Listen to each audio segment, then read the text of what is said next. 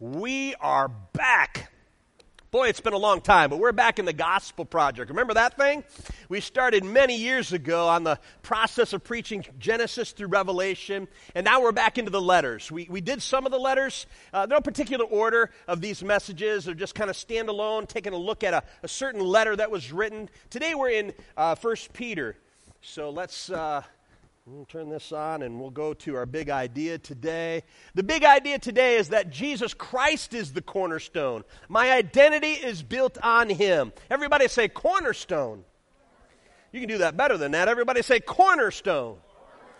All right. See, I went to Cornerstone, graduated from Cornerstone. Nice to hear you cheering from my alma mater there. Cornerstone. Christ is our cornerstone. We're going to talk about that. We're in the book of 1 Peter 2. Verses 4 through 12. You can get your Bible open or get a gadget open there. We're going to be there mainly today. Not too many other places we need to turn to. But 1 Peter 2. We're going to take a look at this. Always fun to look at how Paul writes versus how Peter writes. And we know that Peter was called the stone upon which the church was built. Remember that when Jesus says, Petra, your name is now Petra. Upon this rock I will build my church. We'll clarify all that. Because, boy, Peter could have got a big head with that, right? He's the corner. Well, he's not the cornerstone. You know that Petra means little rock, little tiny rock? How many of you remember the good old days in the late 70s and 80s where Petra, Christian rock band? How many remember Petra? Oh, I love Petra. And Petra always had in their stuff that says Petra means rock. And it had R-O-C-K in capital letters. Well, technically they got it wrong. Because Petra means little r, little o, little c, little k. You're just a little tiny pebble, Petra. And I love Petra, by the way. Oh, my goodness. I had a great time with them. Got to tour with them a little bit, and John, and oh, my goodness. John was the original puffy shirt. Remember Petra? Remember how John had the puffy shirt? Are you guys not tracking with me? You never watched Seinfeld either? Do I have to give you an update on all that's happened in the 80s and 90s? Remember the puffy shirt from the Seinfeld thing? John used to wear on stage the puffy shirt with the puffy on all the time. And we tease him about that. So anyways, Petra. Peter. The name Peter means tiny rock. He's just a chip off the old block. Jesus, hear me now. Jesus is the rock. Capital R, capital O, capital C, capital K. And it's upon Jesus that the church is built. But we are all little tiny rocks. You're going to hear that today. We're all little tiny Petras. We're all living stones. And on Christ, the church is built with a bunch of little stones, little Petras. So 1 Peter 2, 4 through 12. Let me read that. Let's read the whole thing. I'll do it. You just follow along. Read the whole context, and we'll go back verse by verse and walk through it. 1 Peter 2, starting in verse 4. As you come to him, the living stone, rejected by humans, but chosen by God and precious to him, you also, like living stones, are being built into a spiritual house, to be holy priesthood, offering spiritual sacrifices acceptable to God through Jesus Christ. For in Scripture it says, see, I lay a stone in Zion, a chosen and precious cornerstone, and the one who trusts in him will never be put to shame. Now to you who believe, this stone is precious. But to those who do not believe, the stone the builders rejected has become the cornerstone, and a stone that causes people to stumble, and a rock that makes them fall. They stumble because they disobey the message, which is also what they were destined for. But you are a chosen people, a royal priesthood, a holy nation, God's special possession, that you may declare the praises of him who called you out of his darkness into his wonderful light. Once you were not a people, but now you are the people of God. Once you had not received mercy, but now you have received mercy. Dear friends, I urge you, as foreigners and exiles, to abstain from sinful desires which wage war against your soul. Live such good lives among the pagans that though they accuse you of doing wrong, they may see your good deeds and glorify God on the day he visits us. Amen. May God add his blessing to the reading of Scripture this morning. It's a great little chunk. This is a great passage. I want to just break it down, walk you through it today. I picked this as a kind of our key verse. It's out of John 1:12. Yet to all who did receive him, To those who believed in his name, he gave the right to become the children of God. Our whole message today is really in this verse. It shows first you must believe who Jesus is. You got to get Jesus right. You got to know Jesus properly. And if you properly know Jesus, it will change you. See how they become the children of God? Knowing Jesus changes you and me. Knowing Jesus. He's the rock upon which the church is built, but he's also the foundation on which you should build your life. We need to know identity. Everybody say identity. This morning, the whole message is about identity. And so first, let's deal with who is Jesus Christ. Who is Jesus? According to this passage, there's so much you could say. The Bible even at one point says so much was written about him that if we were to put it in libraries, it couldn't contain all the novels of things we could write about Jesus. But we're going to deal with just this passage. What does this passage teach us about who is Jesus Christ? Number one, get it in your notes. If you got the app, you can just click and fill in. Then you can email yourself the notes. Are you making beautiful folders up of all the messages? Wouldn't that be great? A pastor's heart would just be over. You were doing it, Miss Smith. Oh, you made me happy. You just print those all out and you got a whole thing. Man, when I was a youth pastor, all my kids had to have a little binder. They all had binders, and they kept all my notes. And when we would go to missions trip, that was a requirement. They had to have all the notes of everything that I preached. And you could do that. Now, Pastor Shane would never print them out. He wants to save the planet and the trees, and he just keeps them in some cloud someplace. I don't know. So if you do that, that's fine too. But take notes. You might find it's helpful as you go back and look at them. Number one, who is Jesus Christ? He is the living stone. Everybody say living. Jesus Christ is the living stone. It says that in verse 4, the living stone. Living. Why did the author put this in there? Why? Because the Bible is very clear about idols. The Bible is very clear that idols are dead and no life. They're made of wood and stone, and they are nothing. And so when the author is making a point that Jesus Christ is the cornerstone, he wants to clarify that he's not talking about a dead rock. He's not saying that Jesus Christ is something that you just carve out of a stone and you just worship the dead rock. No, he is not a dead rock. He's not made of wood or stubble or stone. He's the living stone. Everybody say living. That's important that you know that our God is alive.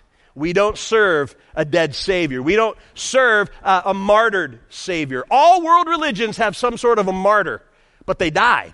We are the only religion that claims that we have one that did die, but he came to life. He rose again. Why?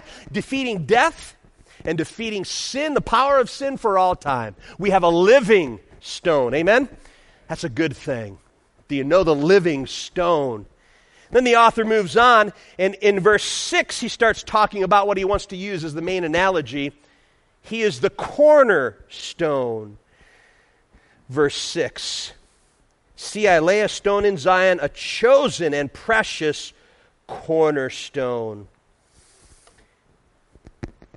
I put together a little building. I didn't use Legos this time. Sharon, from your view, this is pretty nice, isn't it? Isn't this a nice little rock? Yeah, this is a nice little building. And I laid from people over there, I bet you Bruce is looking at it. Bruce, do you see a problem? Do you see a problem with my building? It does lean a little bit. Do you guys see the lean? Bill, do you see the lean? Can you tell from the front? Not from the front. You can't tell. And I did that on purpose. I built this so that Bill could see it. And then somebody would say, but that's not straight. See, what you don't know is I put a little thing at the bottom. Here, let's do this without everything crashing down. No. This is not the stand strength team. I put this little nut behind the blocks. It was off just by a little bit. And you can't really tell from the front. You're like, what's the problem? It looks pretty straight. But if you got this little nut underneath the back end, it's just leaning a little bit, right? No problem. But Bill, what do you think would happen if I put 10 more blocks on this? It would come tumbling down. And I was hoping nobody would sit there this morning. That would be an awful tragedy. We know today that building on a firm foundation, a cornerstone, is vital. The Leaning Tower of Pisa was built on a swampy land. It's just sinking. It's just sinking down. And if there's a tilt, it's not going to be adequate. It's not going to work for a building. I am amazed. I don't know about you, but I love watching the documentaries about the Mayan people, about the those that went way before us in Greece that built incredible buildings. I'm amazed by what they built millennia ago because they didn't have power tools. They didn't have big equipment. It astonishes me how good they were at what they do. So many of them, these past civilizations, they worshipped at the equinox. If you haven't watched on Disney Plus the story of the equinox, look that up. Just watch that whole documentary. It's fascinating.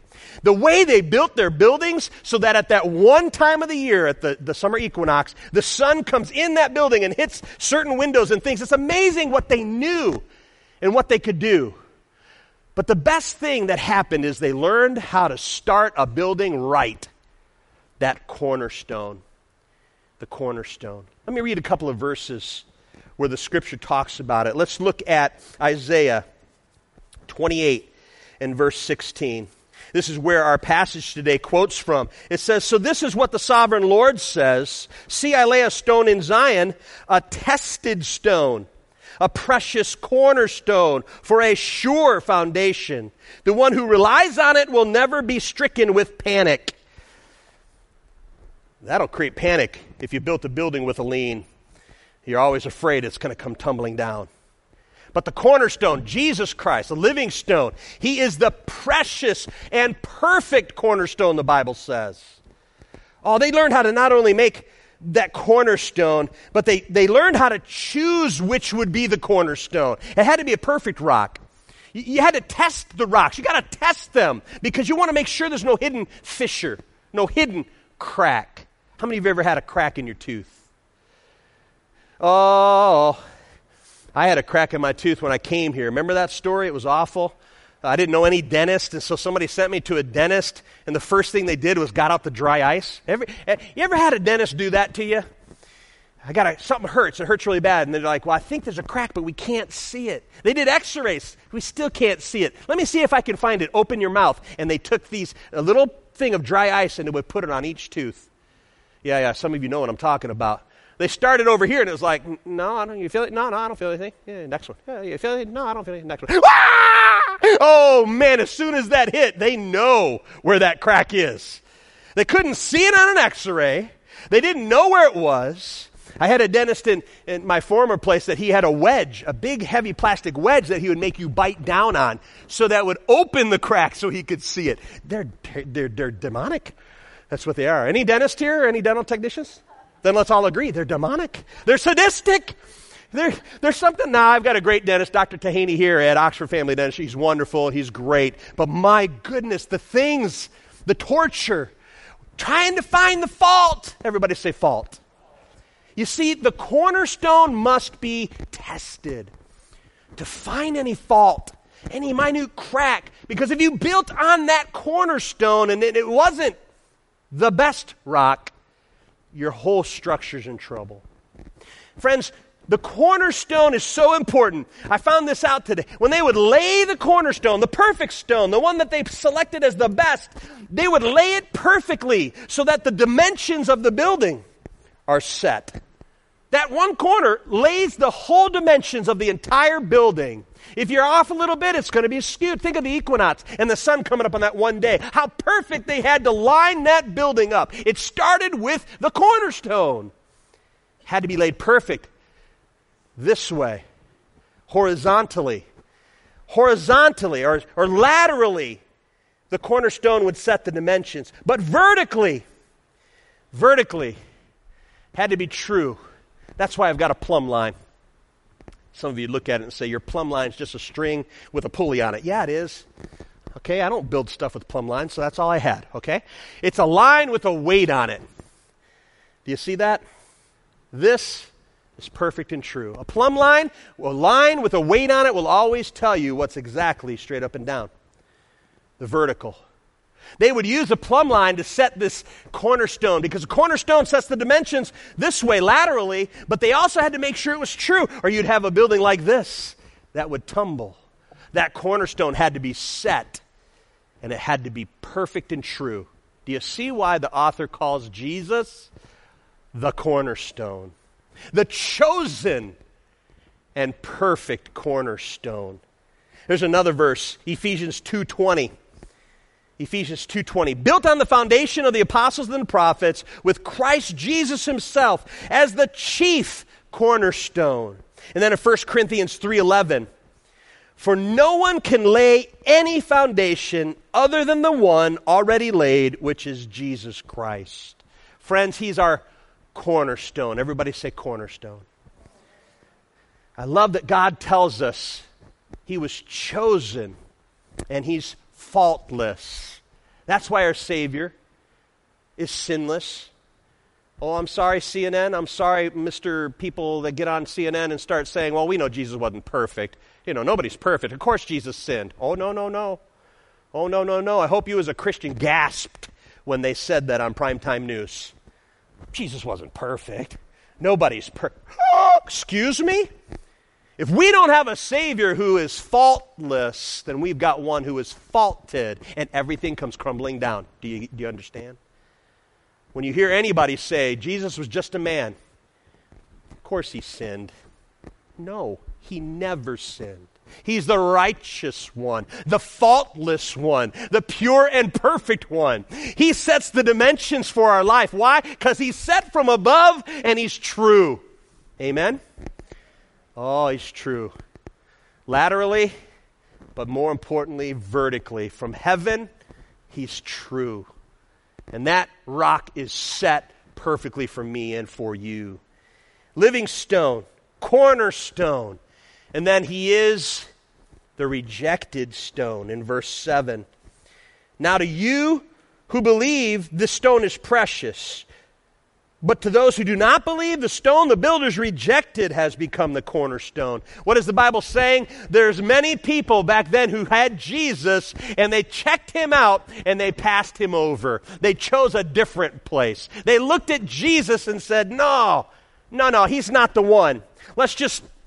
He's not the one. Let's set him aside. Sadly, today, the Jewish people have rejected Jesus as Messiah. He was the rejected one. We know that many people on that day chose to reject. We know many people today choose to reject him. Do you have people at work or family that you're praying for? I hope you do. Do you have friends that you can invite to Oakwood that need Jesus?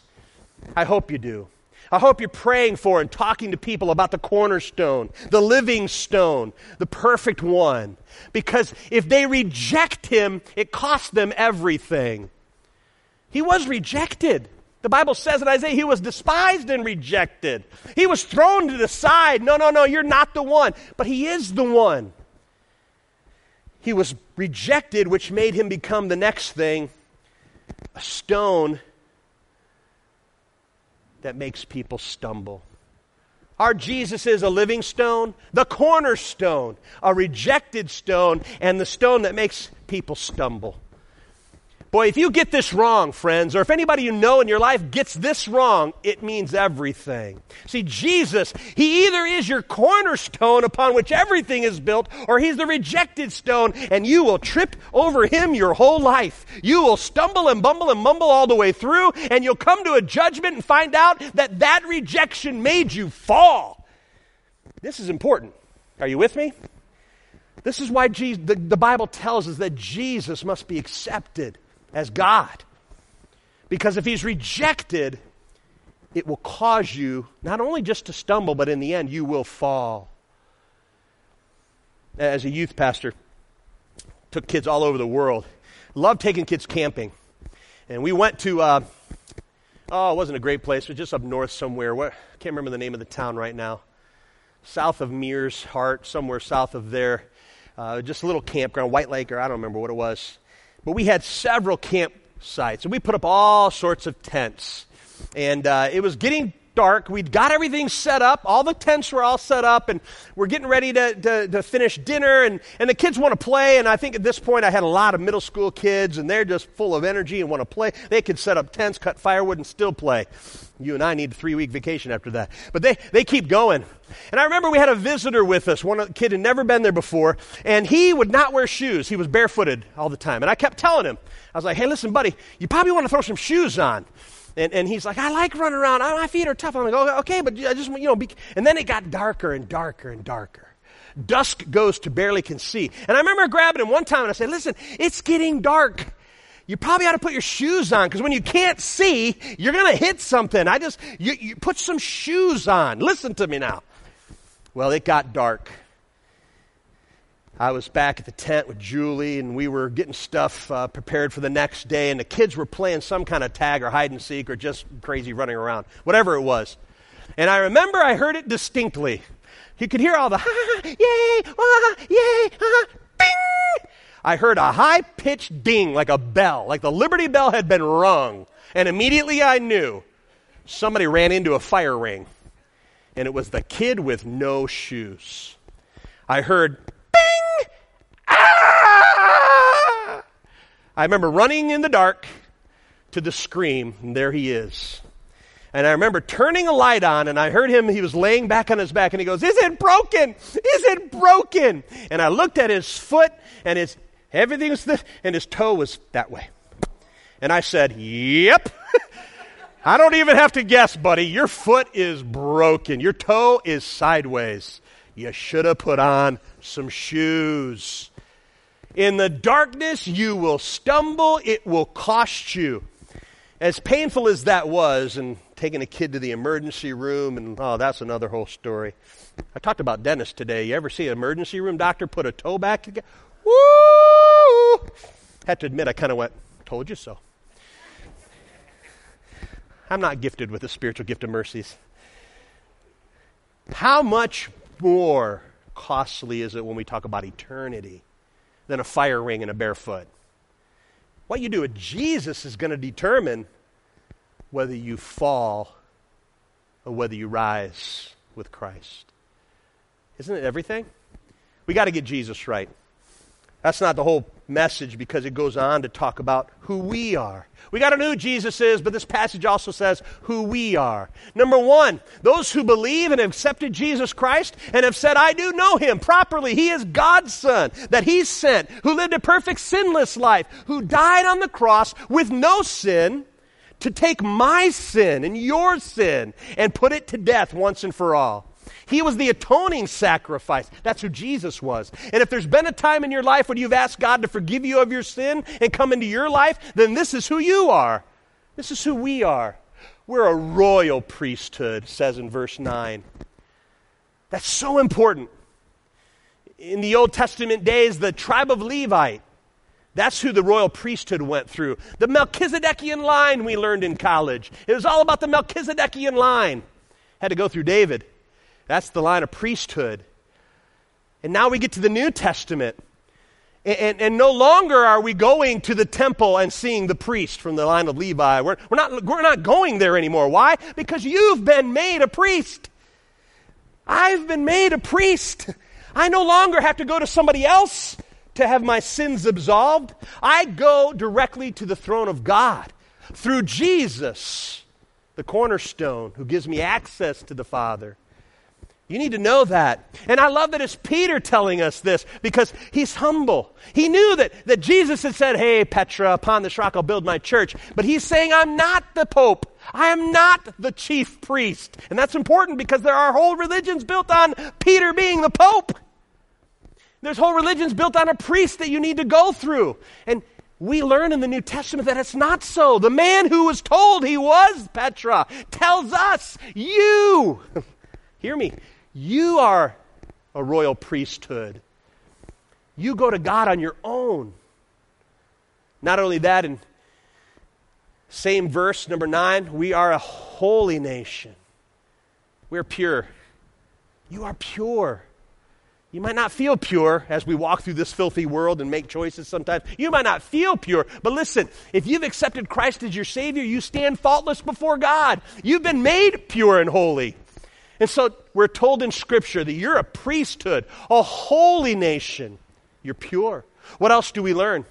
We learn that we are God's possession. I love that. The latter part of verse 9.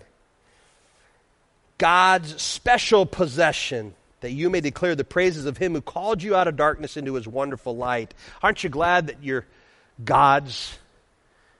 You're his. Today as you leave, just remind yourself, I'm his. I'm his child, and he loves me. He's got me. I stand before God and I represent my own self. I'm the priesthood. I'm pure and holy, and I am God's possession. It goes on then to tell us that we are a people. Once you were not a people, but now you're a people. Aren't you glad you're a people? I'm glad I'm a people. I'm glad I'm a people. I'm glad that I'm not all alone, outcast by myself. I'm a people.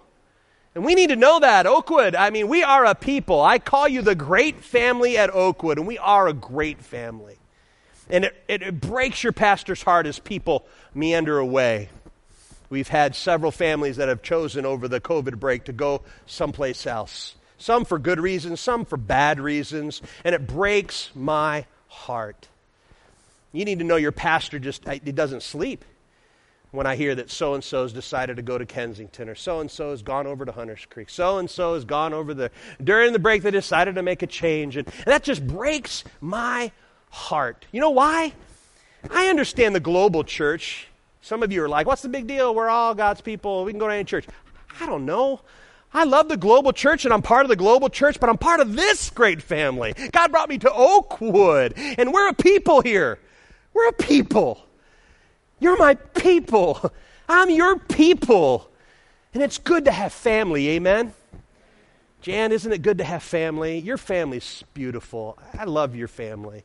Thank you for the card. Jan wrote a beautiful card to you as a church, thanking you as we honored Steve's passing and the meal that we provided for them. They are a great family. But it's also kind of neat that we're a family. We came around Jan. We're your people, Jan. I declare today, you got people. Look at her smile.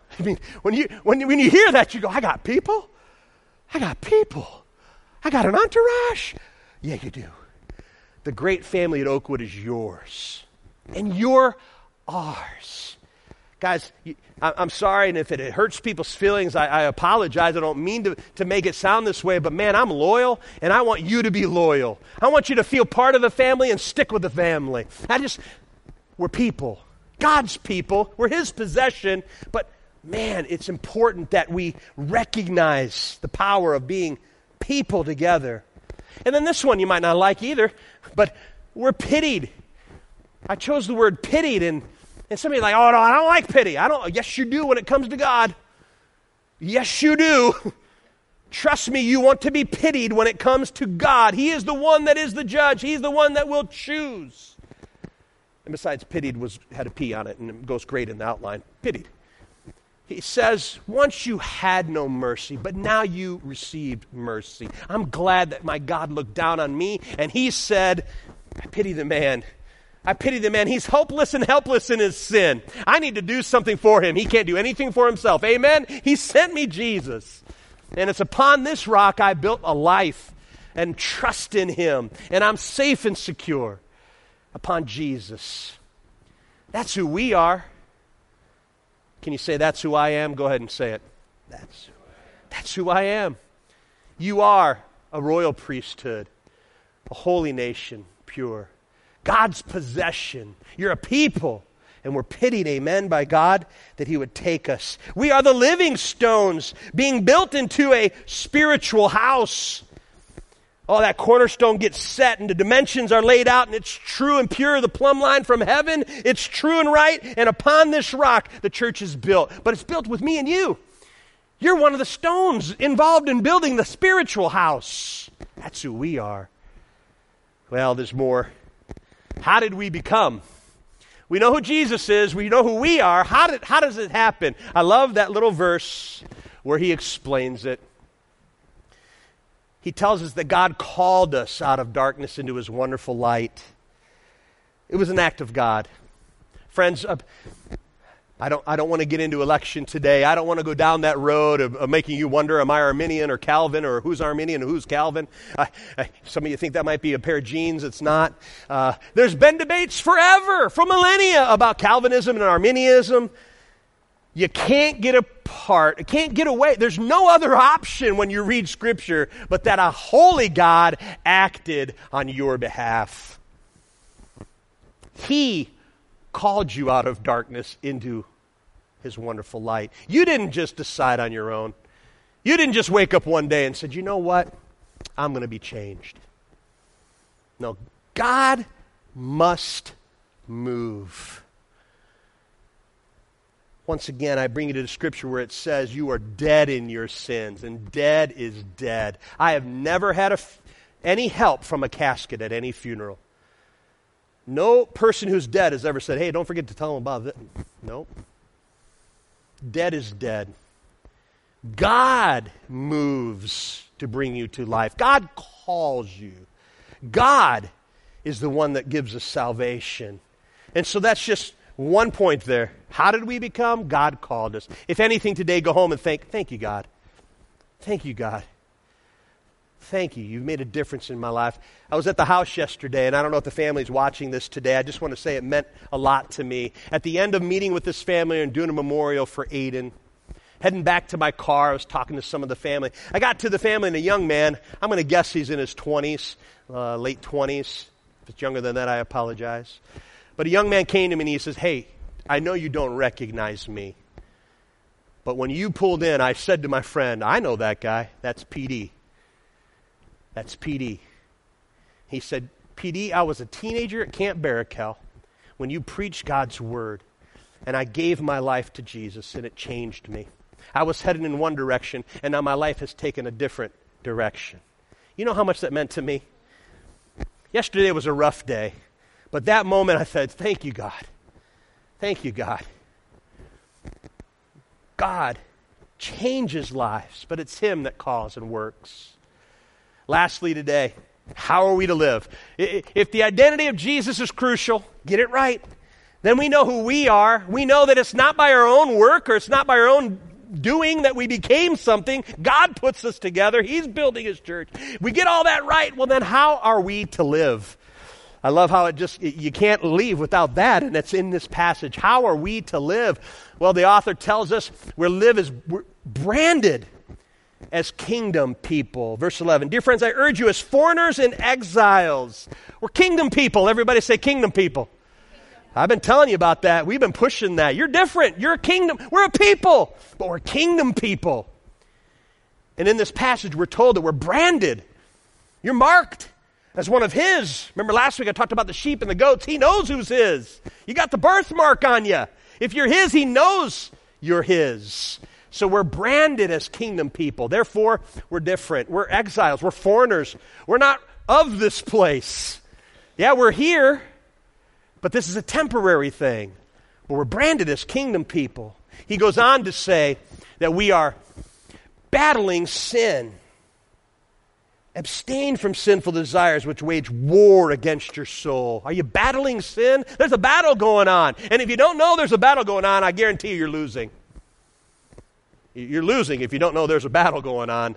There's a battle going on. We as believers, as Christ little rocks, we're building a life on a foundation, so we must know that we're branded as His. I'm part of the people of God. And I'm battling sin. I do wage war every day against my earthly desires and temptations. I do war. We're battling. We're branded, we're battling, and we're being an example. Verse 12. Live such good lives among the pagans that though they accuse you of doing wrong, they may see your good deeds. We're setting an example. That's why I've been teaching and telling you we're kingdom people. During COVID, you're a kingdom person. Are we different than the world? Are we just being just like them? Let's be branded.